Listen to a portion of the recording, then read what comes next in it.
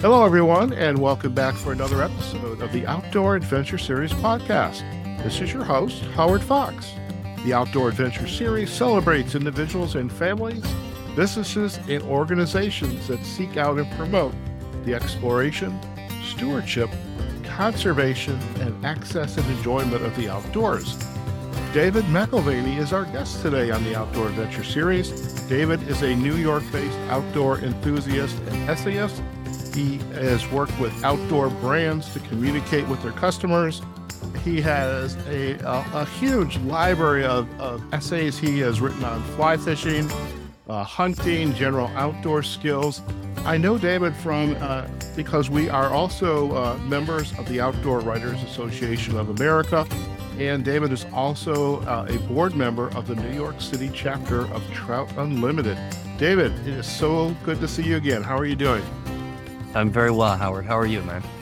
I am doing very good. Now, I am a little envious because my background is kind of fake, though my logo is a real logo. But you're in a nice setting right now. It looks real. Yeah, it is real. I'm in Mexico. I'm in a city called Mérida, which is in the Yucatán Peninsula, where I have another home. So I split my time between my upstate camp in the Catskill Mountains of New York and Mérida here. So I got down here, I guess about a month ago or so, and I'll probably stay. It's open-ended, but I'll probably stay till April, May. Okay. Now, is this like a permanent half the time up in the Catskills, half the time in Mexico? I love that. I love that lifestyle, by the way. Yeah, I'm very fortunate. Right now, for the past few years, it's been kind of 50-50. I find that things may be shifting a little bit, and I may spend a little more time down here in Mexico versus New York. As I also travel a lot. I travel around fishing and doing various outdoor things. But this is a pretty nice base. I have to be honest. My house is a little nicer than my cabin in the Catskills, and I've got a lot of friends here, and I kind of like the quality of life. It's social if you want it. There's enough outdoor activities to keep me very busy. And I guess we'll discuss today. I do a lot of fishing down here. Right. Yeah. So I am curious, with the fishing, that means you are outdoors and you're learning, you're having fun, you're getting educated, you're getting introduced to experiences. And I know we had discussed earlier about how do you take notes when you're in an interview, and you said, well, Howard, I've got this great memory. I don't need a book, and something is what it is. And I respect that. Yeah. But for me, I have the podcast and I require an internet connection or some sort. What's it like to be kind of a nomad living in another country when perhaps you do need to be connected? Yeah. It's interesting. First of all, Howard, I don't think I said I have a very good memory. I think I said I have a memory, and I'm probably far too lazy to take notes. So I tend to write in my head more than I write on paper. I will mull something over for a good month before I commit anything to paper. I'm retelling the story again and again and again, but to kind of get it into a decent enough semblance of words. So that's just simply my process. So whether I'm connected or not, it really doesn't matter. In fact, when I arrived in Mexico, I guess about a month ago, I immediately took off to the other side of the country, to Baja, because I was invited to partake in an adventure cruise that does the Sea of Cortez or Gulf of California. And that was very cool. I'd never been out there. I'd never been on a cruise before. There's a very small cruise line. And it was great. It was an incredible experience. And we were completely cut off. There was no internet service whatsoever. None.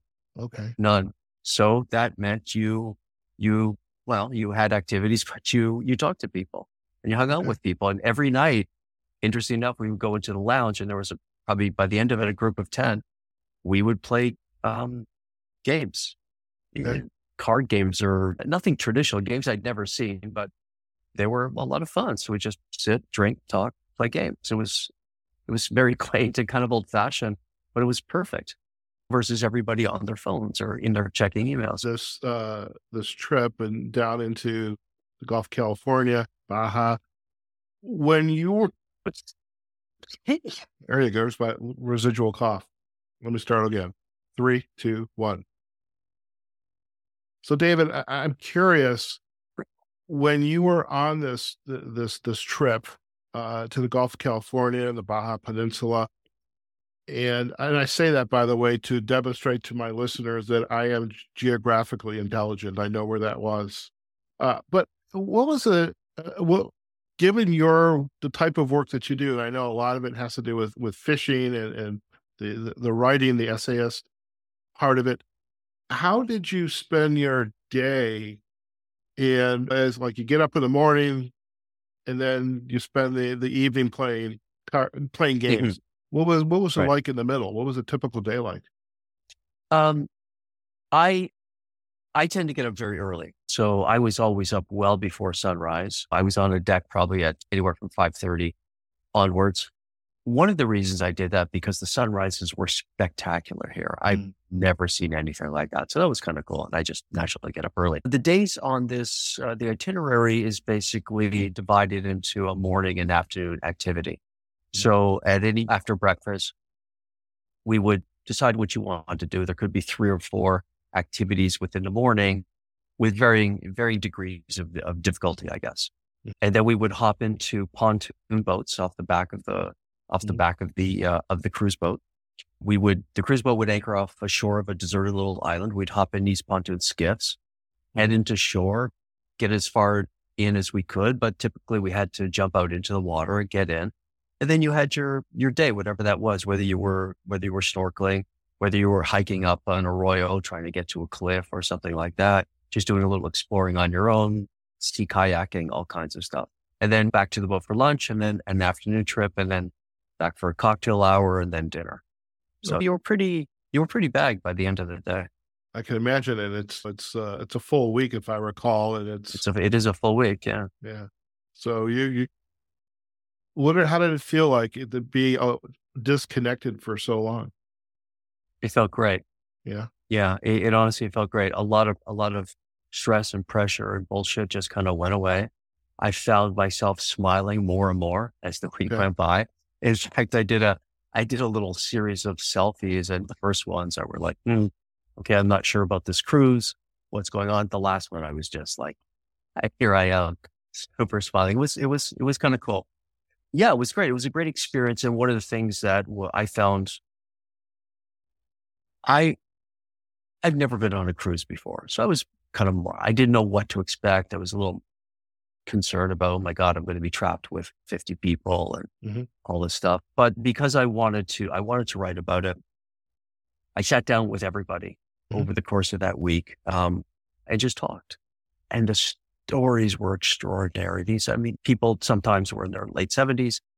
They've traveled the world. They've done everything. I just pulled up a chair and just sat and just started listening to these people talk about their lives and their adventure lives. And that was pretty cool. We were so like-minded that it very quickly became a cruise of friends.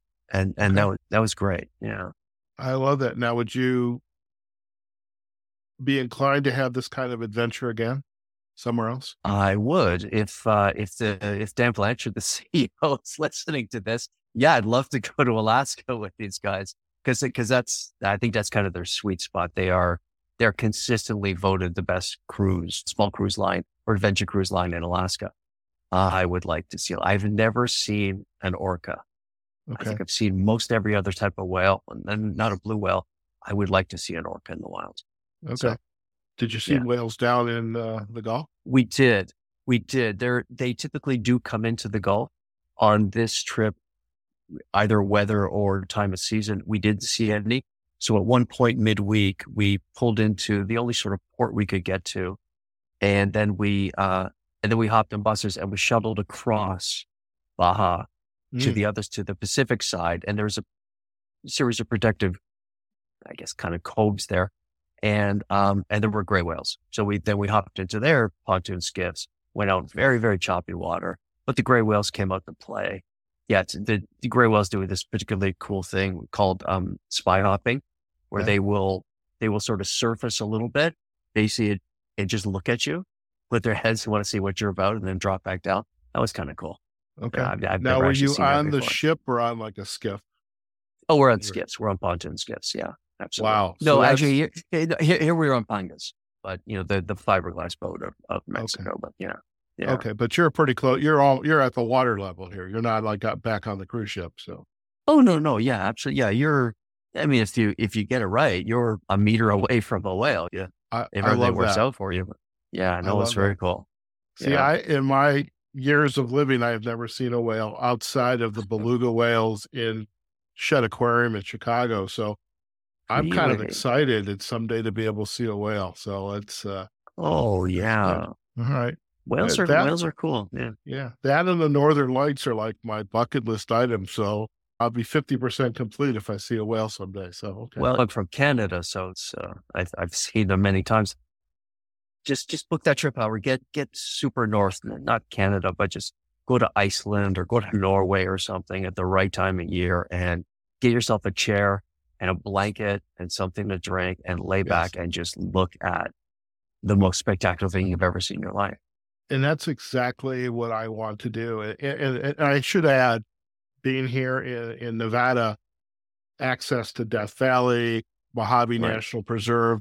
The first time I actually went out to the desert, and I didn't bring my camera with me. It was a part of a meetup group. I just wanted to meet the people. But I remember just sitting down in my chair, and the sky darkened and the stars came out, it was like the most wonderful experience. So Yeah. add that to the Northern Lights, perhaps to seeing a whale. I think Yeah. Maybe a whale. There you go. yeah, life will be You're pretty good done. there.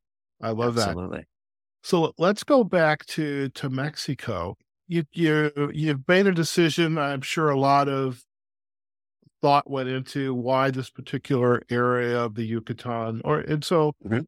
I'm making that assumption, I guess. But why the Yucatan, and why was this area special to you? It's the Yucatan is very safe. I mean, that's obviously a concern. Sometimes we're in Mexico. It's Merida is an old colonial town. At one time, it was one of the wealthiest cities in the Western world because most rope used to come from the Yucatan. Mhm. It was basically there's a cactus called henequen. It's Mhm. cactus like plant called henequen that they would process and turn into rope. And there's a little sea town not far from Merida. Merida is about 45 minutes inland. Little sea town. There was a shipping port called Sisal. So all this rope was stamped Sisal, or what we now know as Sisal, Yes. right? Okay. Yeah. And it went all over the world.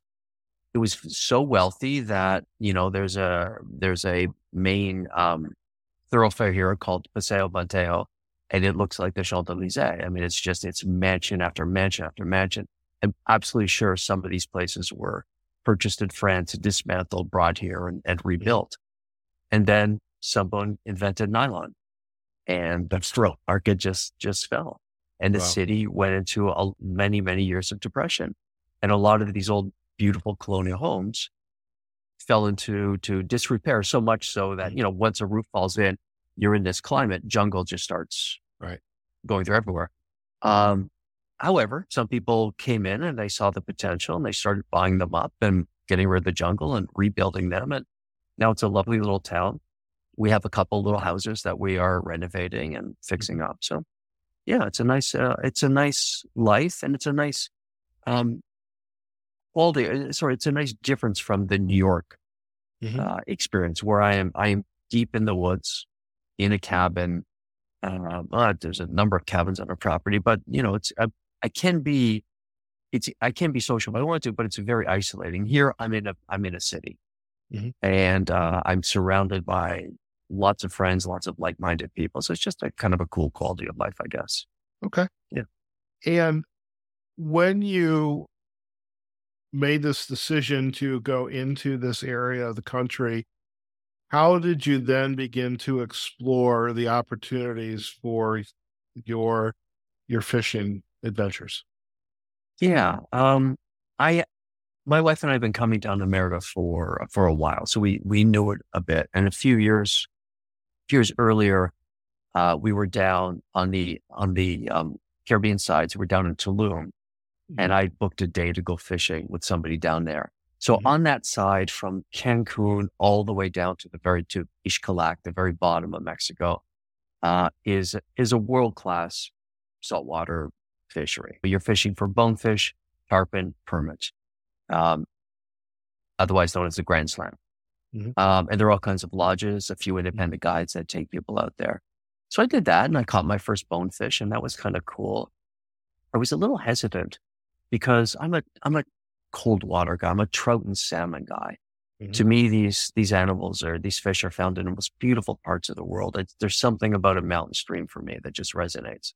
I didn't get saltwater fishing. I didn't understand wrapping myself up like I'm a bank robber to protect from the sun and, and these long casts with these really ugly looking flies and all that stuff. So I went in a little hesitant, but then you catch your first bonefish and it takes you into the backing and it's just whizzing all over the place. And you realize, I'm in shorts. I've got a beer. It's 80 degrees out. This maybe isn't so bad. Not so bad. Yeah, not so bad. However, I met a guy down there who, and I mentioned I was interested in Merida, and he said, well, if you ever go there, there's a guide I know up in a tiny little fishing town. His name is Ismael Navarro. And I thought he's a great guy. I fished with him and I just thought he's an amazing guy, but nobody knows about him. He has no social media presence. He doesn't advertise in any way. Nobody knows he's there, but if you can find him, go fish with him.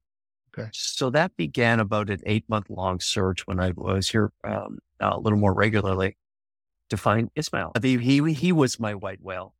And I finally met somebody who maybe had his number kind of thing. And I WhatsApped him and he responded right away. And he said, yeah, come on up anytime you want to fish. So I did. And I met him at a little bar, and he just was the coolest guy ever. He's quarter Mayan, I think. He stands maybe 5 foot. He's probably mid-40s, I guess. But we just got along well. I fish with guides all over the world. Occasionally, you just connect with a guide. There's a fellow in Sweden that I fish with that we just love to fish together. A few others around. Ismael was one of those guys. So we went out and we just had a blast fishing in his boat. We're fishing for baby tarpon, baby tarpon and juvenile tarpon. So we're in the mangroves essentially, or kind of flats created by mangroves. And it's a perfect tarpon nursery among 1,000 other things. So we would go out. Tarpon fishing in this situation is typically pre-dawn. And you're going out as the sun rises and you're looking for what's known as rolling tarpon. Tarpon are one of the very few fish that not only can they also breathe air as opposed to dissolved oxygen in the water, they need to breathe air. So they need to surface every once in a while and they're sort of taking gulps of air. This is known as a roll of tarpon or rolling tarpon. So you look for that disturbances on the water, and then we would get in reasonably close and pull the rest of the way in, and then you throw out a fly at whatever it is, 30, 40, 50 feet, and you could just see the tarpon turn and bam. And they take air like very few fish do, salmon do, steelhead do. Tarpon takes air and they dance on their tails. They're known as the silver king because they're all silver. It's a beautiful fish. And you're in for a very, very fun time. And we would, on a good day, we could easily catch 30, 40 baby tarpon on a really good day. It was a lot of fun with a big siesta in the middle. So typically it's a very early morning and then sunset kind of thing. Okay. Yeah. So I am curious, the equipment and for you to get ready to be on this excursion, and did you have your poles, your reels or tackle with you? Did you have to get it from your guide? Yes. Did you buy it at the local store? So no to the local store, no to getting it from the guide, though he does have a few flies. You're bringing everything in. Okay. So Ismael's an independent guide. There are, if you look at the northwestern part of the Yucatan, there's a UNESCO heritage city called Campeche, which is a beautiful city, which is at the bottom. At the very top, there's a little island called Isla Holbox. Campeche and Isla Holbox have world-class outfitters that take people out for tarpon. So when I came down here, I was invited to go fish with the guys down in Campeche. We did. We had a wonderful time. I wrote about it in that essay. But I want to beat Ismail. They can, if you want, outfit you. They have rods, they have reels, they have flies, et cetera, if you want that experience. A guy like Ismail, appreciate he's at the end of a very long single track road, very dusty. So they're a little isolated up there. He just doesn't have access to the gear and equipment or the fly tying material and stuff like that we would have. Mm-hmm. So typically when I come down, I usually have some extra stuff that I'll bring him. If it's the end of the season and I'm fishing with him near the end, I will leave him all my flies, stuff like that, just so he's got a little backup. Yeah, that kind of stuff. I mean, I've got plenty of rods. I'll leave him a rod once in a while, whatever that is, whatever he needs. These guys operate a little differently. Now they're much less expensive than the big operations, obviously. It's a kind of a semi do-it-yourself situation, but that's totally cool with me. Yeah. Sure. And in fact, I prefer it. Okay. So I'm curious, what is unique about, say, the specific equipment, like so the rod, the reel, and the type of fly? Because when we're on social media, Facebook, the OWA's website, there's a lot of experienced anglers out there, and there's a couple like Drew Youngdyke, his hobby is repairing rods and tying flies. What's unique about that equipment when it comes to, say, going out there and catching the juvenile tarpon? Sure. Yeah, I don't know if it's particularly unique, other than you are obviously you need a good reel that's suited for saltwater, because saltwater is terribly corrosive. So it's got a sealed drag, whereas my trout reels, in essence, they don't easy enough. It really comes down to rod size, I think. So for juvenile tarpon, you're probably looking at an 8-weight rod, which is in the mid range of rods as fly rods go. I've got rods that are 2 weights, and I've got rods up to 12 weights. So an 8 is a rod with a little bit of spine to it that is going to allow you. It's not so much to fight the fish, though that's certainly part of it. It's going to allow you a little more power to punch into a wind. You're always dealing with wind when you're on flats anywhere. Mm-hmm. So your guide is going to pull you around, so the wind essentially is in your back. So your back cast is going to be a little weak, but your forward cast, the wind's going to take it and, get you where you need to go. Okay. So you would typically bring an 8-weight. You could bring a 9. If you want to go for adult tarpon, now you're out in the ocean a little more, and they are enormous fish. You're probably looking at minimum 10 to 12 weight. Okay. But a 12 weight is a heavy rod to throw around all day. I mean, your shoulder's going to be sore. But yeah, other than that, the flies are unique. I should have brought some. I didn't think of that. The flies are unique to, actually, they're not that unique. They look like bait fish. And I think that's pretty much what you're doing. Yeah. Not so much shrimp and crabs, though tarpon will take them. I mean, they tend to be opportunistic. They're going to take whatever you throw at them. But for the most part, you're looking at bait fish, usually around this size or this size kind of thing. And does color matter? Sure. I guess it does. Does action matter? Yeah, I guess so. Tarpon are very aggressive fish. Okay. They're gonna chase just about anything. So that's good to know. That's good to know. Yeah. I'm curious. You just mentioned about the tarpon that are near the ocean, that being huge. Yeah. So in the ocean, adults. What's the size range from an adult to the ones you were in the mangroves with? So I should, forgive me, I should have these weights more accurate, but a baby, sorry, I'm looking at my hands here. I mean, a baby tarpon is anywhere from, I'll do this in imperial, anywhere from a foot to 2 feet and however many pounds it is. I don't know. The juvenile tarpon increasing a little more, up to say 3 feet or so, about 3 feet or so, I guess. Adult tarpon are enormous. They can be 6 feet kind of thing. Yeah. They're very, very, they're very big fish. I'll send you some notes and you can put that into show notes. I don't know what the hell I'm talking about. That's okay. You know what I do want, David? I want photos. I want photo evidence so I can put in the show notes. So I know you've got that. Okay. So Yeah. Got a little I'm bit. thinking you had if you're out in the ocean or near the ocean, you're in for a workout and probably in the morning and again in the evening, but you're going to be Mm, sore. I know I would after a day, but with the juvenile fish, the little babies, it's uh, I think you had shared earlier, you kind of this constant catch and release because they're there. They're attracted to yeah. what you're putting in the water.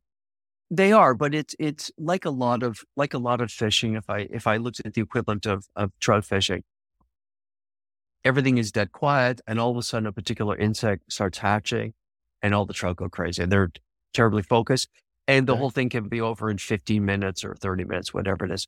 Tarpon are sort of similar that way. You'll see them, you'll get in, you'll catch a few, and then just something will shift. They'll all drop down. They'll go someplace else. So a lot of your time is spent looking for fish.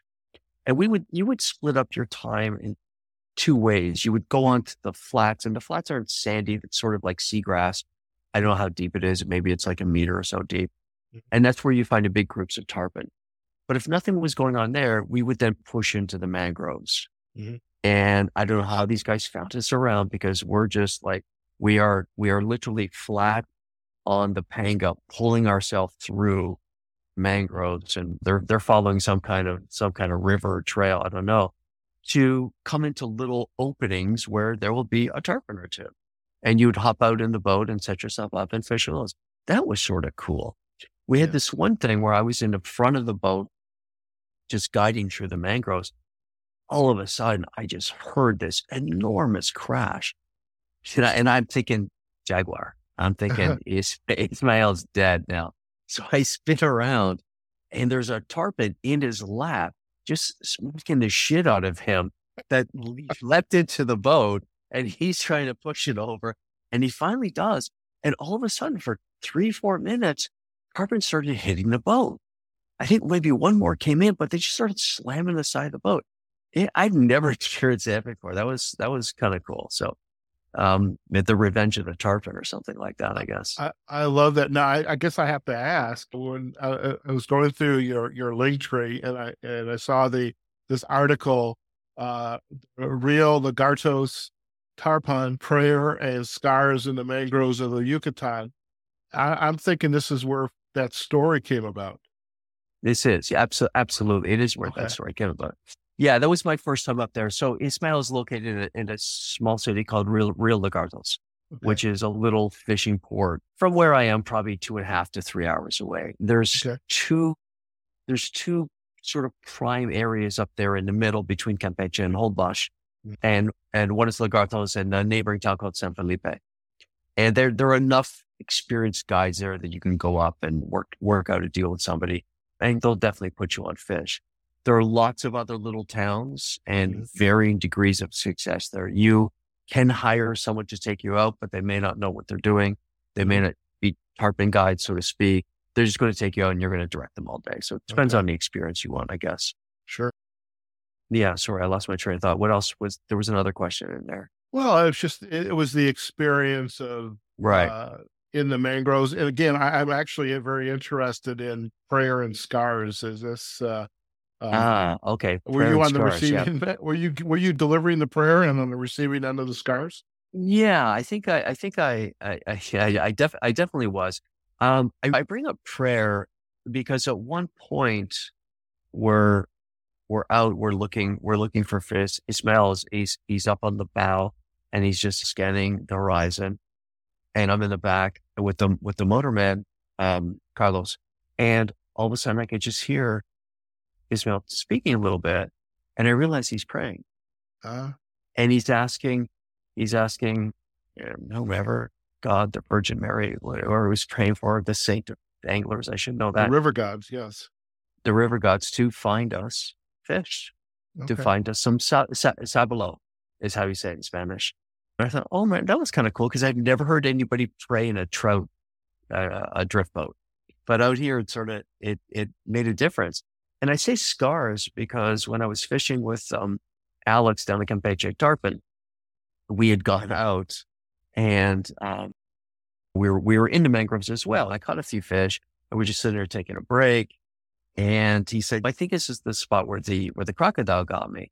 So he shows me his foot and there's this big bite on his foot. And he says, yeah, one of my clients' fly got stuck on a mangrove root. So I said, screw it. I jumped over the side to go in. All of a sudden something grabbed my foot and started twisting, and he got up. But then he turned to his guide, Pajugo, and he said, Pajugo, show him your scar. So he takes off his shirt and he's got this huge scar up here. Apparently a crocodile had come into Campeche, into town, and worked its way up to the sewers, and some kids maybe got hurt or were screwing with it or whatever. So a bunch of men went in to get rid of it, and Pajugo got grabbed by this rather large crocodile. So, okay, everything's trying to kill you down here. Well, yeah, I can imagine. So when you are in this area, you're up in the Rio Lagartos, forest, birds, insects, sounds. What's it like just to kind of be so immersed in that? It's incredible. This is a protected biosphere because they recognize the value of having this, the importance of the mangroves to not only the avian life, but also the sea life. You will see birds like, you've never seen anywhere else before. In fact, interestingly enough, for a couple of years, there was an ornithologist from Cornell that used to come down, and he met Ismail, and Ismail became his basically his guide, his day-to-day guide and friend. And they would go around documenting birds. So Is knows birds like nobody's business. So if there's no fish on, it's like, let's go find some crazy bird. And sure enough, he would get us a place to see it. So that was kind of cool. And he runs birding trips as well. There are people who use them just for that, Oh, very cool. Yeah, no, the jungles up there. It's kind of a interesting, fascinating, at times sort of spooky place. There was a huge Mayan population here. So the entire Yucatan is just filled with old ruins that kind of immediately put you back to that time period, that way of living. And I think the mangroves do the same thing. To be in those jungles, it's very primitive. It's one thing I think I kind of responded to, because I do like the deep woods. I do like that idea of connecting with nature in that way. This was a unique bit of nature I really didn't know that well. And I'm so grateful I had the opportunity to spend time there and go back as often as I can. Okay. So I am curious, after a number of full days out in the water, getting your fill of tarpon and just being in nature, how do you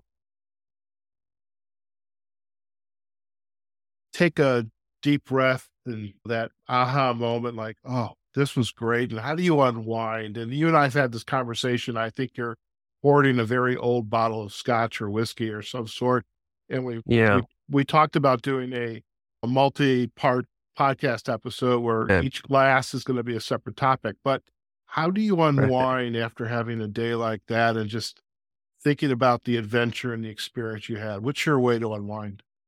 Yeah, I mean, it's interesting because I wouldn't use the expression unwind. Like there's no need to unwind. Okay.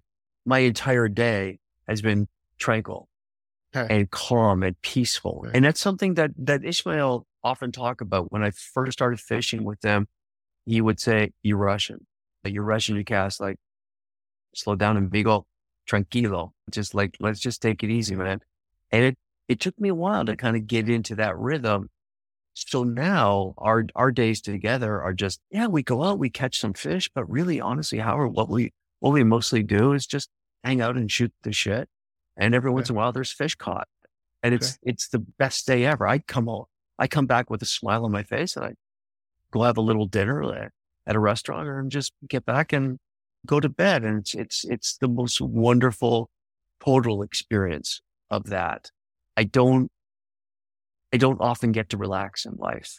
I'm not often drinking in life, but I am when I fish for tarpon, and I am when I fish with my friend. Yeah. Okay. I love that. Yeah. However, if I need to, back to your point, if I need to unwind, certainly a really good glass of whiskey is definitely going to help me. That and a sunset, and I'm probably pretty good. On that note, I think, and with the spirit of your friend, Ismail, I think that on that note, I think we've done a good job with this particular episode, because Cool. you're making me a little envious, because I sit at my computer to coaching clients, which I love Mm, doing. I love the podcasting. I love the hearing about the stories, and I'm thinking, God, I want to experience that. God, I want to right. experience that. But Yeah. I appreciate you taking the time in paradise to kind of take a little Yeah. step back and share this journey with us. Thank you, Howard. I am fortunate without a doubt. And I'm very grateful for that every day that I get to lead the life I do and experience these kind of things. If anyone listening wants any information on Mhm. Ismail, please, you'll put in the show notes how to contact me. Of course, I'm also happy to send you his direct contact number if you want. If you can put that up, that'd be super cool. we'll do. I'm going to talk about one thing for a moment, and I think this ties in directly with the sort of the contentment, I guess. Mm. I think Ismail's a great guy. And originally when I first got with him, I'm like, oh, buddy, you need an Instagram account, a little more social media presence, you need to advertise, whatever. Everybody's going to want to fish with you, et cetera, et cetera. And he would look at me and goes, yeah, that sounds interesting. And this is a weird thing I have, but I'm hoping I redeem myself at the end of this. And at first I thought, okay, well, he's not terribly ambitious, maybe. And that's fine. It's his life, his choice. But then after a couple of times, I realized it's like, no, I was 100% wrong on this. Hmm. He's just content. Hmm. He has this great life Hmm. where he fishes with clients that he likes. Once in a while, he makes enough money to lead the life he does. He's got family. His son is now working with him. He's in the most beautiful spot, and I think in the world. And he is just so at peace and content that I learned so much from him from that. I try to bring that back into my life. So that's why I say I don't have to unwind, because when we meet each other in the morning, we're already content and we know we're going to have a great day. I love that, and I really am grateful that you shared that story. And for our listeners, this is not a setup of any sort, but David, there is a story somewhere in the coaching analogies, metaphor realm. I can never get metaphor and analogy correct, Right. but essentially it's that story you just shared. Is this individual, he is content going out fishing. Everybody wants to, like, hey, you can make more money, you can buy a bigger boat, you can have Right. this, you can have that. It's just, yes, I can, but then I'm not going to be happy. I'm not going to be content. And I think that's the other key word. Tranquilo, slow Mhm. down, be in the moment, but contentment, I think Contentment. is a incredibly important word. I love that. I'll be honest with you, Howard, on a personal note, it's taken me a long time to get here. Living in New York City for 25 years and having the life I have had, and it's been extraordinary, but I'm finally at a point where everything is coming together a little bit to give me a sense of peace and calm and contentment. And I find that I'm able to experience things in a different way, get things done in a different way, connect with people in a different way. This this random guy in this little fishing village in Mexico contributed to that. He really got me thinking about that a little bit. And I was able to take it and apply it to other parts of my life. So yeah, I'm, again, very grateful. I love it. I love it. Listen, in the spirit of tranquilo and contentment and being grateful, I'm not even going to ask you how listeners can learn more about you and your work. I'm just going to share. If you want to get a hold of David, if you're interested in tarpon fishing and meeting Ismail and hopefully going out with him to fish or birding, we're going to have all that information in the show notes, and you get to read the story about prayers and scars in the mangroves of the Yucatan. We'll have all those links, because I think it's important to leave this episode on a note of contentment, because I think it's really apparent to me right now in this moment, David, you're sharing, but you're content. And I think that's an important feature we want to share with our listeners. So all I can really say is thank you for joining us on the Outdoor Adventure Series again. Thank you, Howard. We've been friends for a few years now. I always love sitting down and talking with you. I look forward to the next time we see each other. You got it. Listen, stay on the line. All right. We do have to do a quick close, but you and I can have a final Got chat, it. okay? All right. Cool. All right. All right, folks. Again, we're going to keep this one short because we can't go. I think we've reached where we wanted to be. I'm content with where we're at with David. You got to get to know him. He's an outdoor enthusiast, an essayist, very accomplished essayist, and we'll provide backlinks to his work in our show notes. And like we had just made the commitment to each other, we're going to provide links also if you're interested in visiting the Yucatan and seeking out Ismail if you want to sample what it's like to catch tarpon in the mangroves. As for us, you can find this episode on our website, outdooradventureseries.com. The beauty of this webpage is we're also going to have some photos, which David is already committed to sharing. We'll make a couple of collages and perhaps he even has an image, a photo with him and Ismail that I'm definitely putting him on the spot right now. But again, this is a great website for you to kind of check out the episode, the show notes. You can leave a comment about the episode. And for all of our places where you can find us, we love likes, sharing, comments, and let us know what you think about the show and about any particular episode.